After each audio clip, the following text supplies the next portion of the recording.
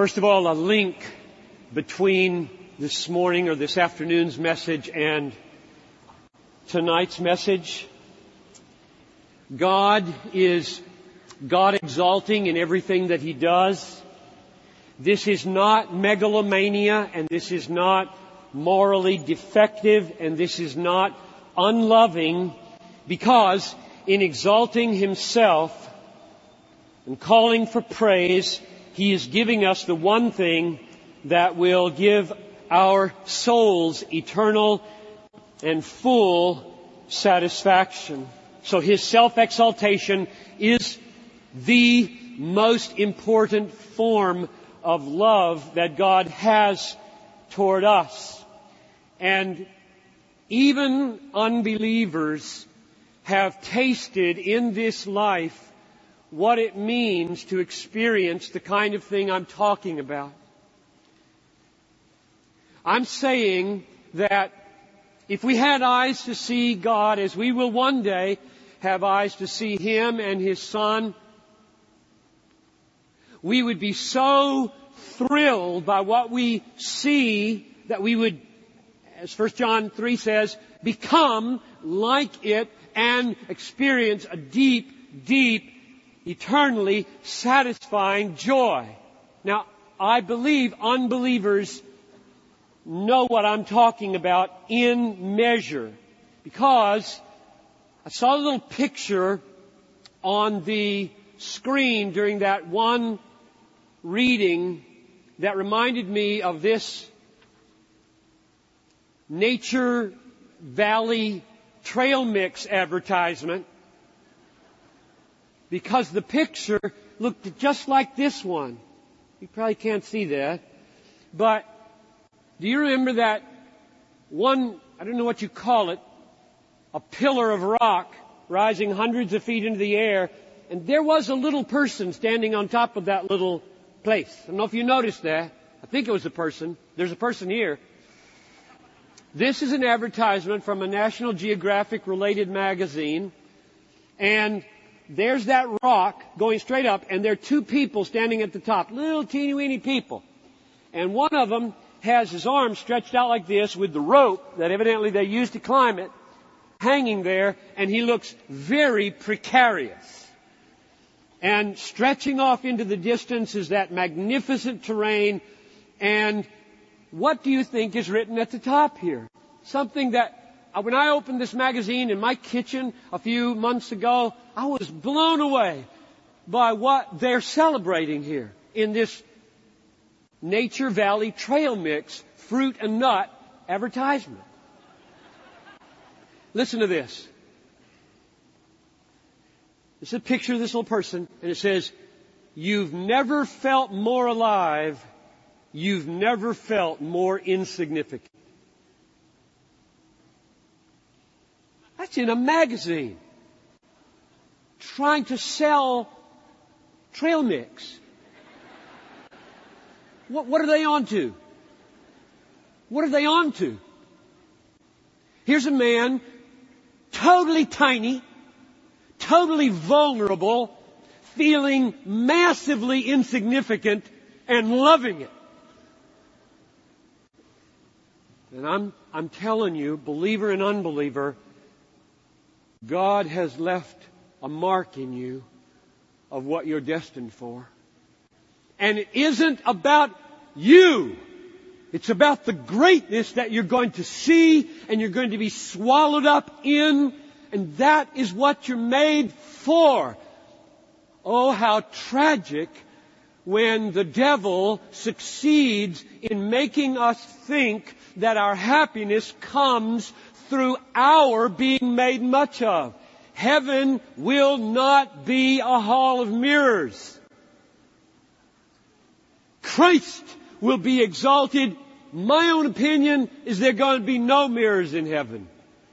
We will see reflections of God, but it will be in each other, and our main orientation on ourselves will be a glorious self-forgetfulness.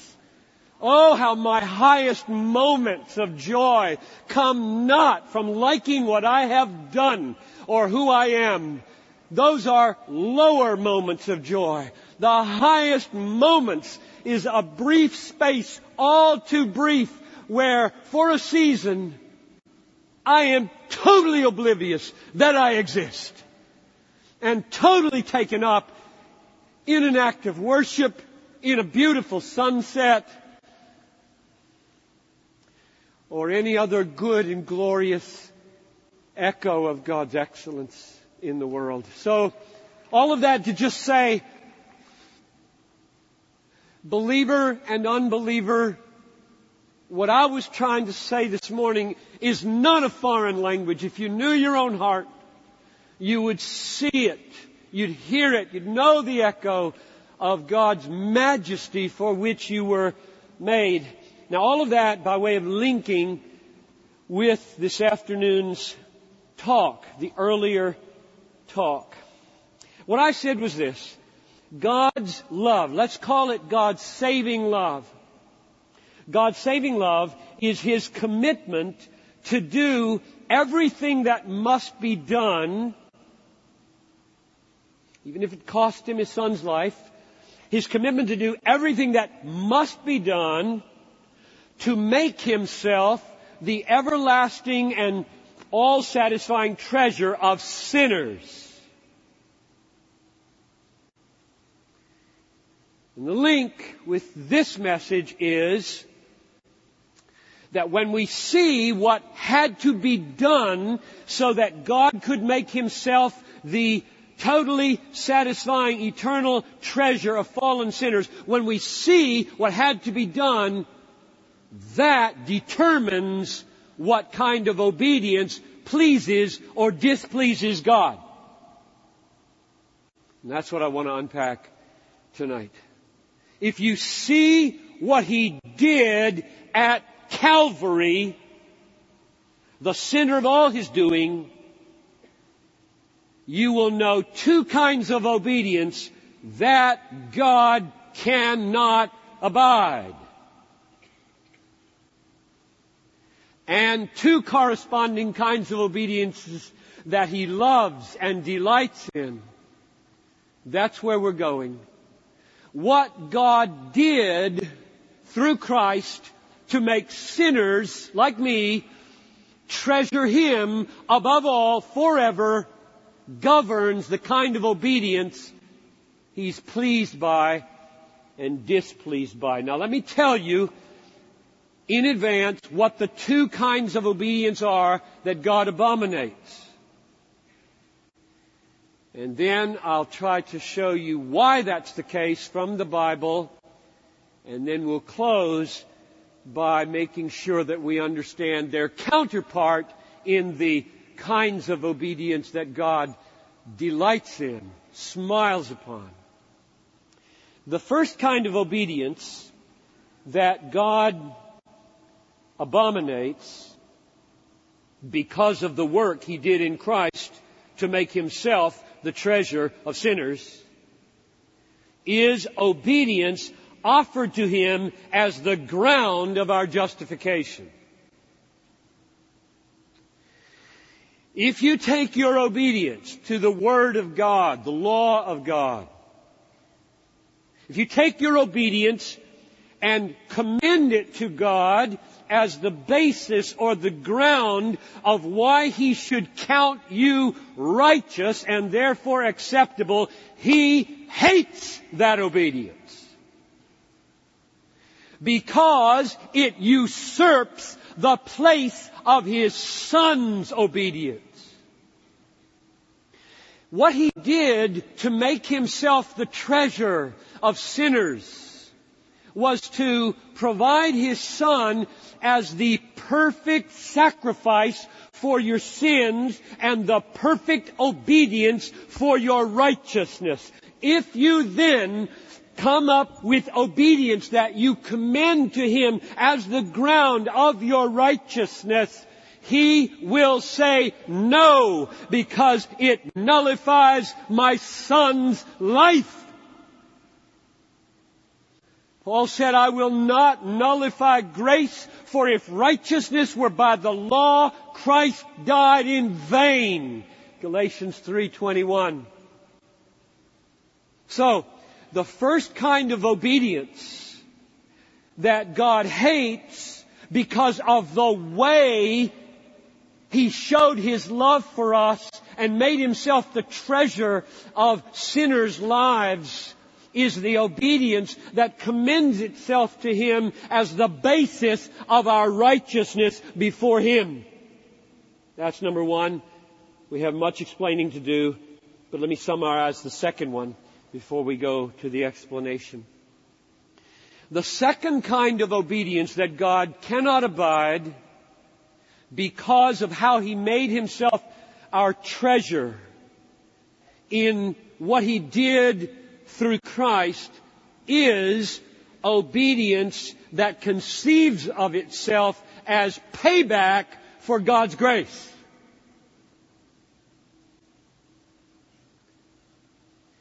And the reason He cannot abide and abominates obedience conceived as repayment for past grace is because what Christ did in order to make God our everlasting and all-satisfying treasure was to provide a rock-solid ground and guarantee of all future grace, including the grace that enables our obedience. So that if you conceive of your obedience out there in the future as payback for grace, you nullify future grace bought by Jesus at the cross. And you don't want to nullify what He bought for you forever. Namely, all the grace necessary to provide all the obedience that God delights in.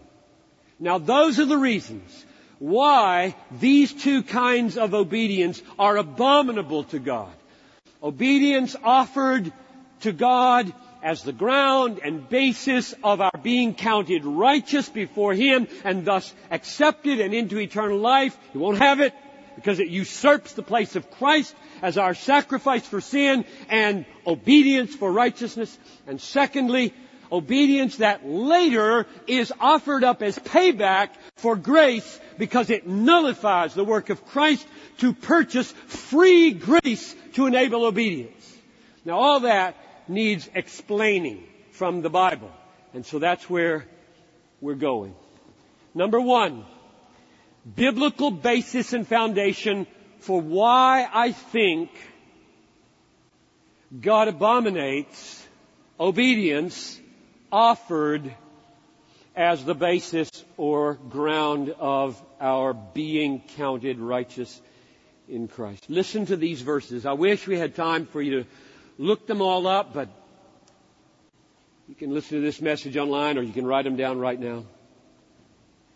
Romans 3:28.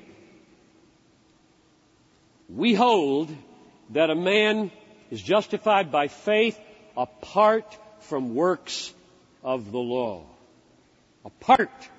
Justified by faith apart from works.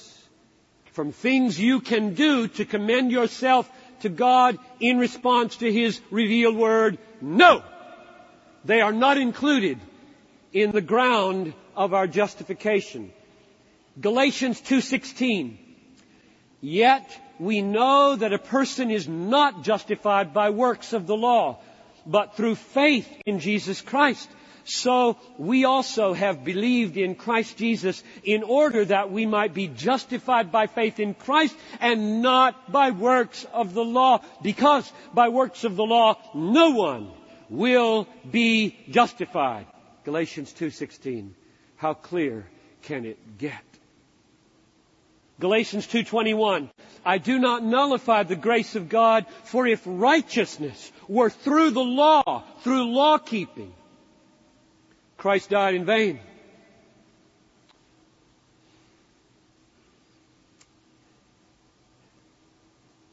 Offering God our obedience to the law as the ground basis of our being counted righteous, our justification, nullifies grace because it usurps, it takes the place of Christ in our salvation. Cancels grace, nullifies mercy, because Christ is offered in His life and in His death as the obedience and the sacrifice which I must have. Now, where do I get that? That He does that for us. 4 verses. Romans 5:18 and 19. As one trespass, Adam's, led to condemnation for all men, so one act of righteousness leads to justification and life for all men, Christ's. Verse 19, for as by one man's disobedience the many were appointed sinners, so by one man's obedience, Christ's, many are appointed righteous. Now that to me is one of the most important statements in the New Testament. By one man's obedience, many are appointed righteous. So, if you want to come to God and be found righteous, you do not come laying claim on, putting hope in your obedience, but His obedience. Romans 5:19. Romans 10:3. Being ignorant of the righteousness of God and seeking to establish their own, they didn't submit to God's righteousness. For Christ is the end of the law for righteousness to everyone who believes. In other words, the law was taking us somewhere, and it wasn't taking us to law-keeping as a ground of acceptance with God. It was pointing us away from that by the hopelessness of it. It was taking us to Christ as the end of the law for righteousness, so that Christ for righteousness is the goal of the law for all who believe. We'll get to believe in a moment. I'm just nullifying this whole issue of justification by my obedience. 1 Corinthians 1:30. And because of Him, you are in Christ, because of God, you are in Christ, who became to us wisdom from God, righteousness, sanctification, and redemption. Christ became our righteousness. One more. Philippians 3:8. For His sake, for Christ's sake, I have suffered the loss of all things, and count them as rubbish, in order that I might gain Christ and be found in Him, not having a righteousness of my own, which is based on law, but the righteousness which comes from God, the righteousness of faith. So, in Christ, we have righteousness from God. Now, I wonder if you would be able to go to the teachings of Jesus and find this sort of thing. I've been spending a good deal of time pondering the flow of thought in Luke 17 and 18. Just want to share with you a few recent thoughts on, did Jesus ever talk like this? Or is this just Paul? This is a Pauline thing. Did Jesus ever say no to human obedience as the ground of acceptance with God? Consider 3 passages. Number 1. In Luke 17, 7 to 10, you remember a servant, Jesus is making this up as a parable, that's coming in from the field, and the master doesn't thank him. The master says, prepare supper for me, dress properly, serve me while I eat and drink, and afterwards you will eat. And then Jesus says, does he thank the servant because he did what was commanded? Verse 10. So, you also, when you have done all that you were commanded, say, we are unworthy servants.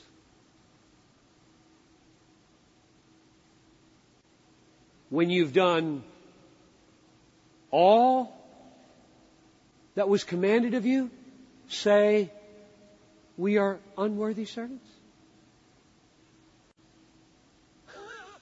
I mean, could it be clearer? I don't care how many commandments you keep. When you're done, they don't count for acceptance with me. I mean, that is a stunning statement. When you have done everything you've commanded, you fallen sinner, if you could keep everything you were commanded, it wouldn't count. Why? Now that's not in the parable, but it's coming. Next story, Luke 18, 9 to 14. He told them a parable. He made all this up now. This is a parable Jesus made up. So everything you hear here, Jesus is making this up. He told this parable to some who trusted in themselves that they were righteous. That's who he's talking to. He's talking to people who look at their obedience and say, I will offer this as my righteousness.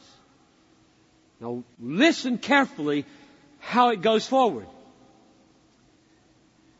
He told this parable to some who trusted in themselves that they were righteous and treated others with contempt. Parable. 2 men went up to the temple to pray. One a Pharisee, the other a tax collector. The Pharisee, he's the one who trusted in himself that he's righteous. The Pharisee, standing with himself, prayed thus, God, I thank you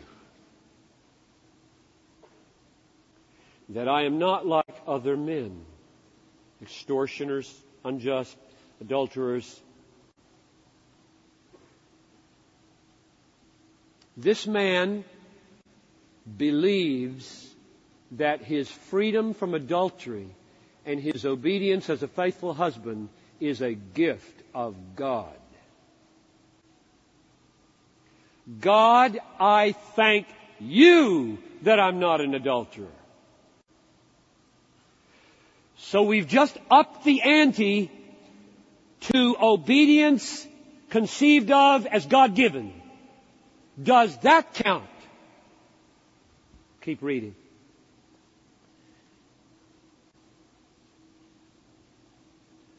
God, I thank you that I'm not like the other men, extortioners, unjust, adulterers, even like this tax collector. I fast twice a week. I give tithes of all that I get. But the tax collector, standing afar off, would not even lift up his eyes to heaven, but beat upon his breast, saying, God, be merciful to me, a sinner. And Jesus says, I tell you, this man went down to his house justified, reckoned righteous, rather than the other. The man who thanked God that God spared him from adultery and stealing and offered to God the God-wrought obedience did not receive justification. That should sober us.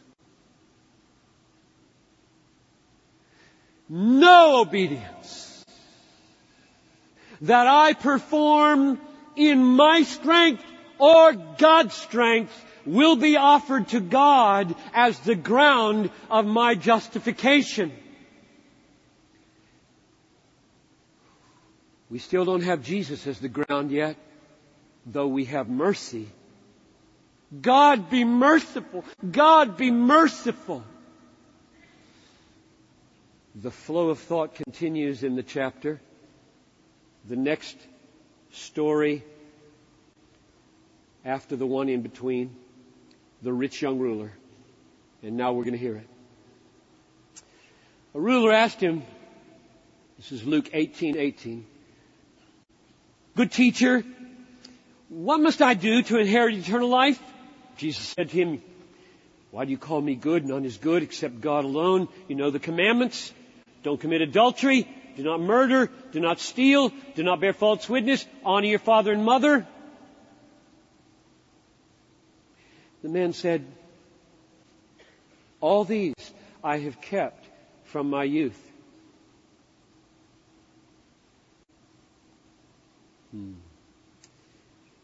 Jesus said, one thing you lack. What would he lack? All these I have kept from my youth. You lack one thing. What? And what makes Jesus' next statement so interesting is because he says, you lack one thing, and then he tells him 3 things to do.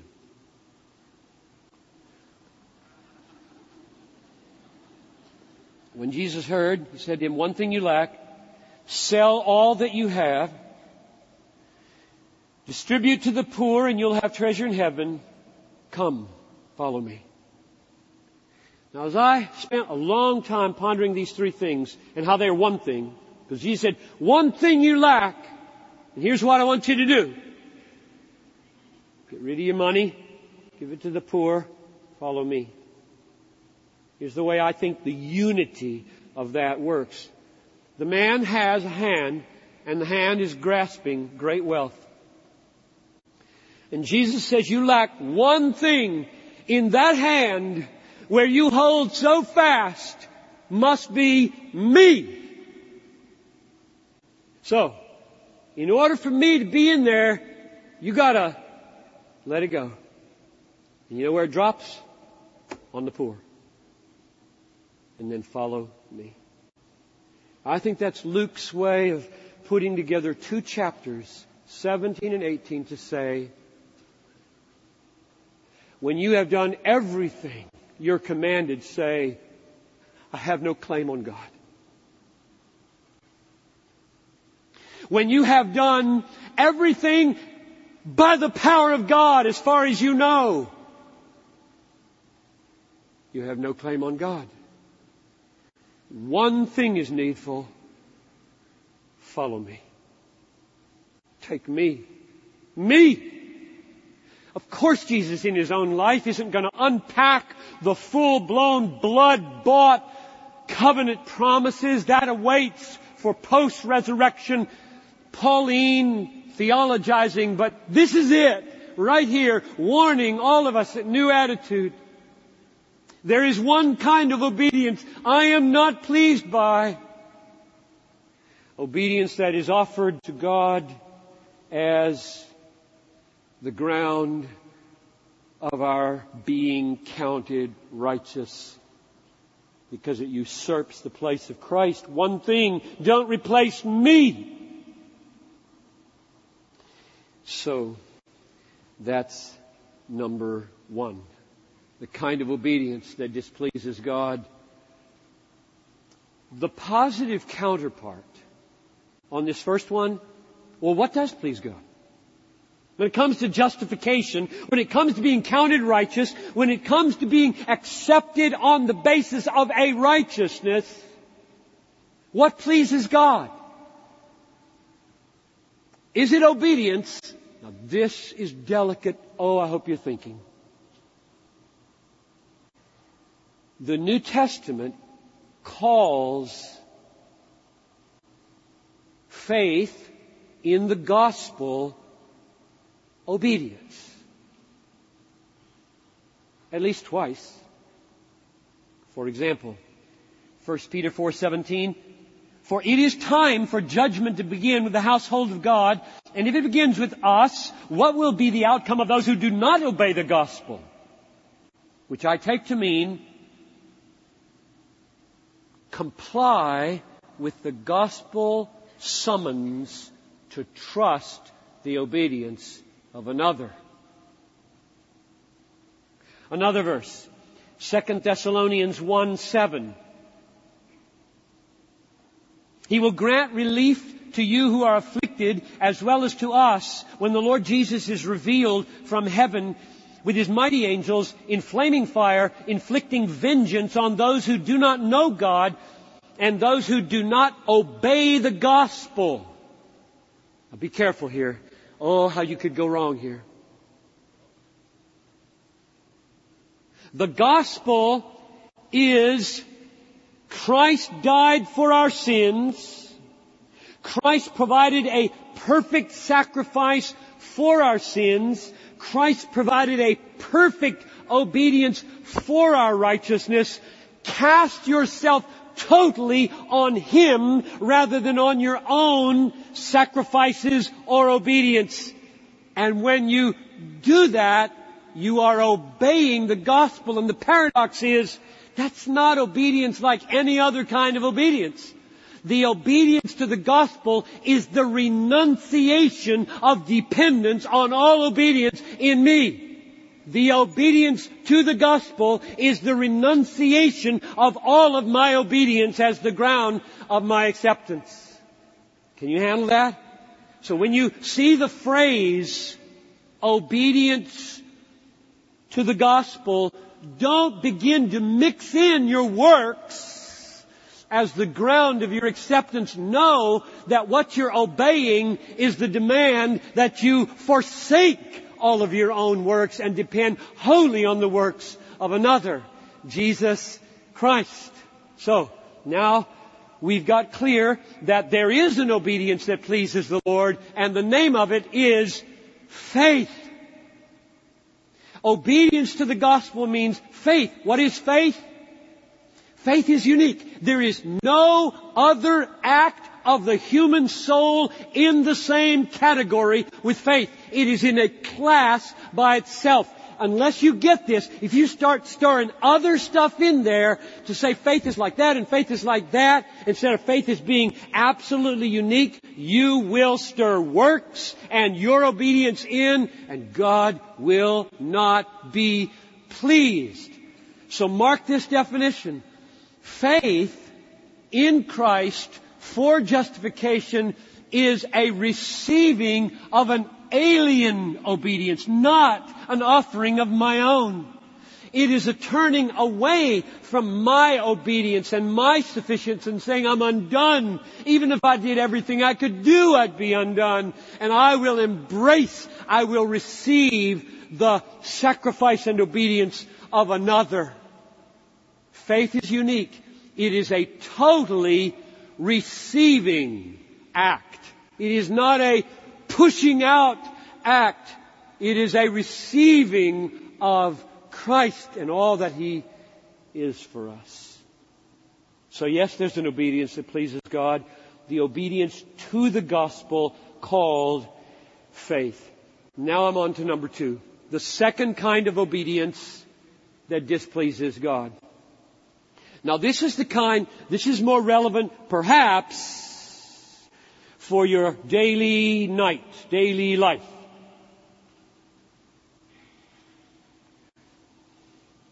The first one was obedience offered to God as the basis of the ground of being counted righteous so that we could be accepted by God. Don't do it. He doesn't like that kind of obedience. The second obedience He doesn't like is conceiving of your life as a Christian as payback for grace.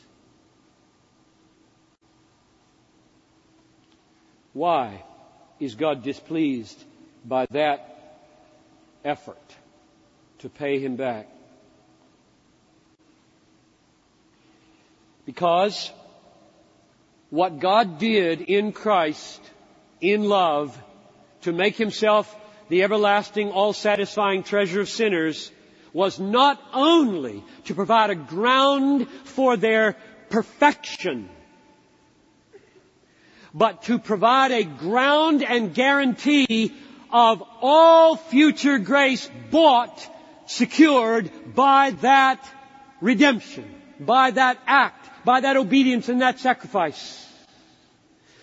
And that means that as you walk into the future, tonight, tomorrow, the rest of your life, If you try to think, okay, I must do this and this and this, because as I do these things, I show Him how much I appreciate what He did, and I can repay some of what He gave to me.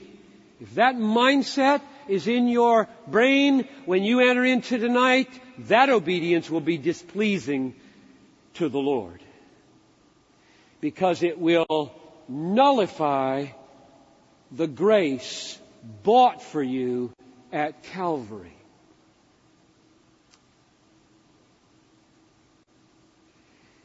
Now, texts to prove, as much as I'm able, that that's the case. 1 Corinthians 15:10. By the grace of God, Paul says, I am what I am. And His grace toward me was not in vain, but I worked harder than any of them. Nevertheless, it was not I, but the grace of God that was with me. Do you see Paul's conception of his work, his obedience? Not I, but the grace of God that is with me. Let me walk it out for you. Behind me is the cross, the consummation of perfect obedience, and a life laid down in perfect sacrifice, so that all my punishment is offered and all my obedience is provided, and I am really happy and have a life to live. And I want to live it in a way that pleases Him. So, I want to take steps of obedience and pay Him back. And as I take this step of not looking at pornographic picture,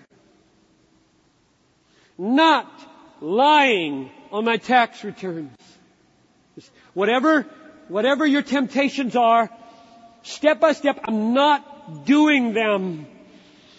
And He's seeing how much I love Him, and I'm paying back grace. You know what's happening if you think that way?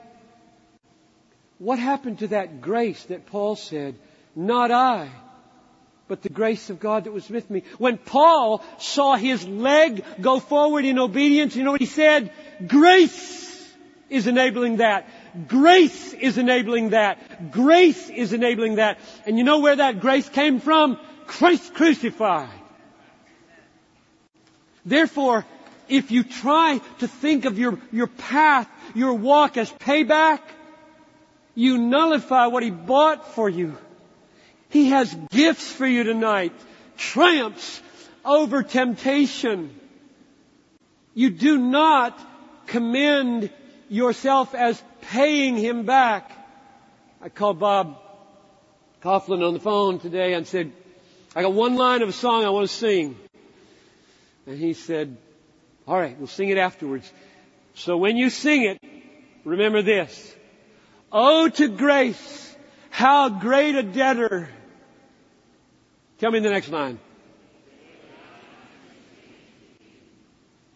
Do you know what you just said?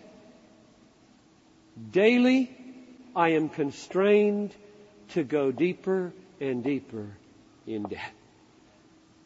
You okay with that? Are you okay to be a debtor to grace forever? New Attitude folks are supposed to really clap at that point. But I really don't want to get you started. Frankly, as far as my own self-identification goes, and what I'm very happy to be, debtor to grace may be written on my tombstone. And it will be true forever. So get it now. Paul says, by the grace of God I am what I am. His grace towards me was not in vain, but I worked harder than any of them. Nevertheless, it was not I, but the grace of God that was with me. which means he's magnifying grace, he's magnifying the cross, and he's pleasing God by depending on grace. The obedience that pleases God is the obedience that banks on the ever fresh arrival of future grace. That's my way of saying it. Past grace at the cross is magnificent, unparalleled, and foundational, and guarantee, and ground. But guess what it bought? A reservoir of ocean-like grace flowing onto me from the future as I walk into my days. And what He wants from me when I get up in the morning is not payback, but increasing debt. He wants me to say, God, what do I have that I did not receive? And if I received it, how could I boast? And therefore, come. Here's another text. Sometimes people at this point will raise, what about Psalm 116 verse 12? You know that one? What shall I render to the Lord for all of His benefits to me? Take a deep breath. Is this the debtor's ethic? Is this payback time? Sounds like it. What shall I render to the Lord for all of His benefits to me? Now I want to be biblical. So if the Bible teaches payback, payback. But do you know what the next verse says in answer to that question? What shall I render to the Lord for all of His benefits to me? Verse 13 says, I will lift up the cup of salvation. Now there's one more phrase. When we get this one clear first. What's going on here? There are two possibilities. I can go either way. One is a toast. Maybe. And the other is it needs to be poured into. It's full and I'm toasting, or it's empty and I'm kneading. I'm okay with either one of those. It's the next line that makes me think the empty is the right answer. I'm lifting up the cup of salvation because I need help again and again and again. What shall I render to the Lord for all of His benefits to me? I will lift up the cup of salvation. Can anybody finish it? And well done. Call upon the name of the Lord. For what? More grace. So, this is glorious. All you unbelievers that are here, get this. This is so magnificent. How do you pay back God? Answer, ask for more. We have a kind of God.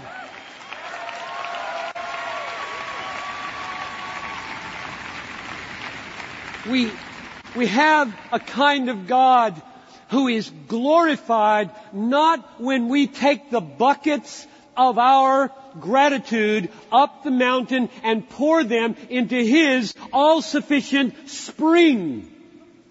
Rather, this spring is magnified when we take our empty buckets and fill it and go down the mountain, pour it on people.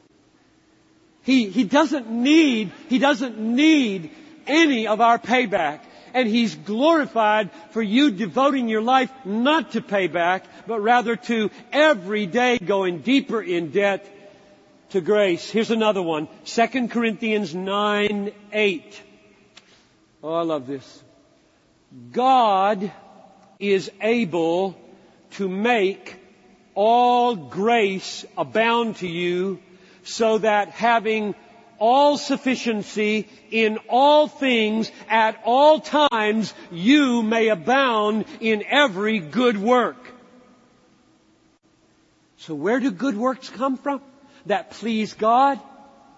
God is able to make all grace abound to you so that you may abound in every good work. So when you think, oh God, I want to please you by my obedience today, what should you think?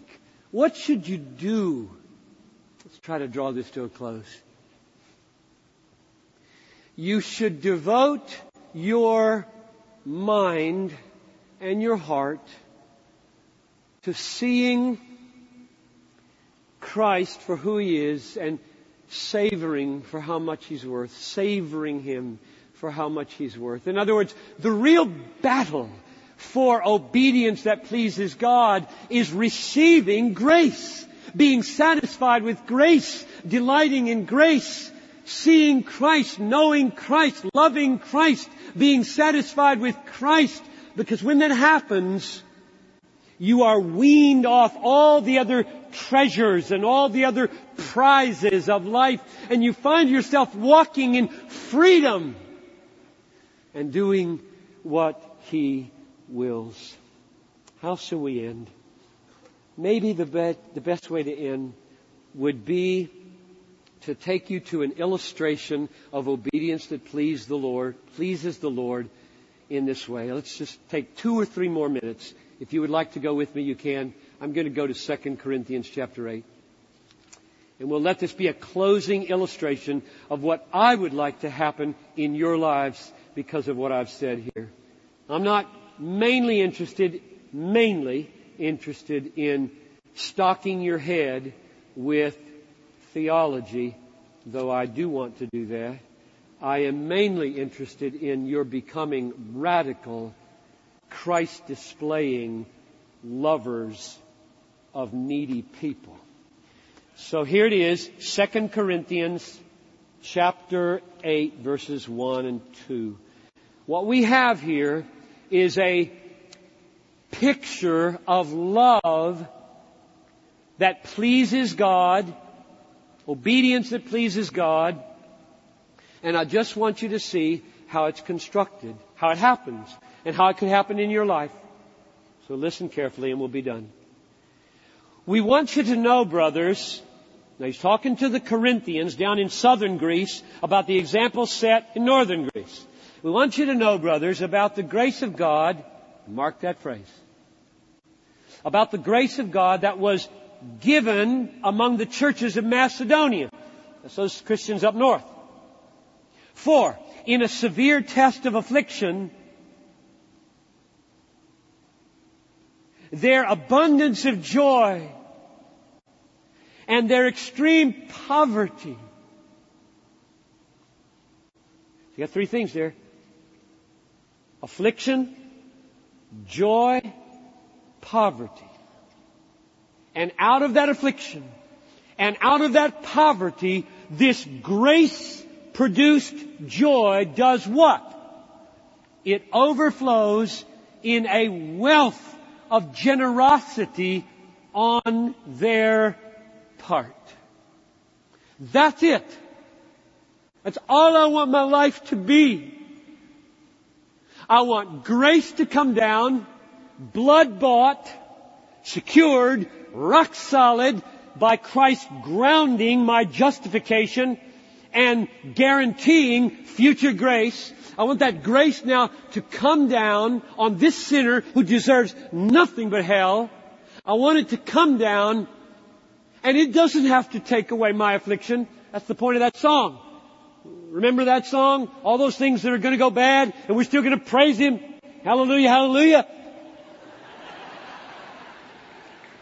So the grace comes down, the joy comes up, affliction may not go away, probably it increases, poverty may not go away, which is why I don't preach the prosperity gospel. Those 2 things are there, poverty, maybe, affliction, maybe, and what happens? This grace-dependent joy overflows in a wealth of liberality. And you know where it's going? Poor saints in Jerusalem. The poor. That's what theology is for. If all I did was to make you argue about justification and sanctification and grace and debtor's ethic, I would have failed. We have prayed, thousands of us, Holy Spirit, come. We have prayed, give us focus, and I thank you for your focus. And we have prayed for you. Open their eyes to see this is the glorious gospel of Jesus Christ.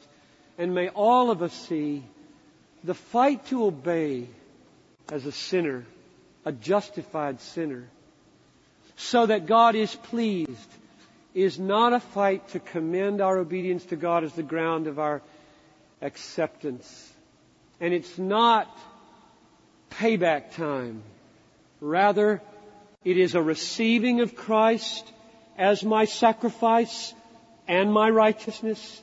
And then it is a continual receiving of the grace that was bought by Christ, so that every day I am having joy abound, love overflow to the glory of God. So, Father, I ask that those prayers that we prayed would now continue through this evening to come true. I plead with you that we would not obey in a way that displeases you, neither at the front end of our Christian walk or through life. Rather, grant us to believe and receive Christ alone as the ground of our acceptance and justification. And grant that day by day we would receive and receive and receive grace, so that whatever obedience we are enabled by grace to perform with overflowing joy, you would be pleased. Through Christ I pray. Amen.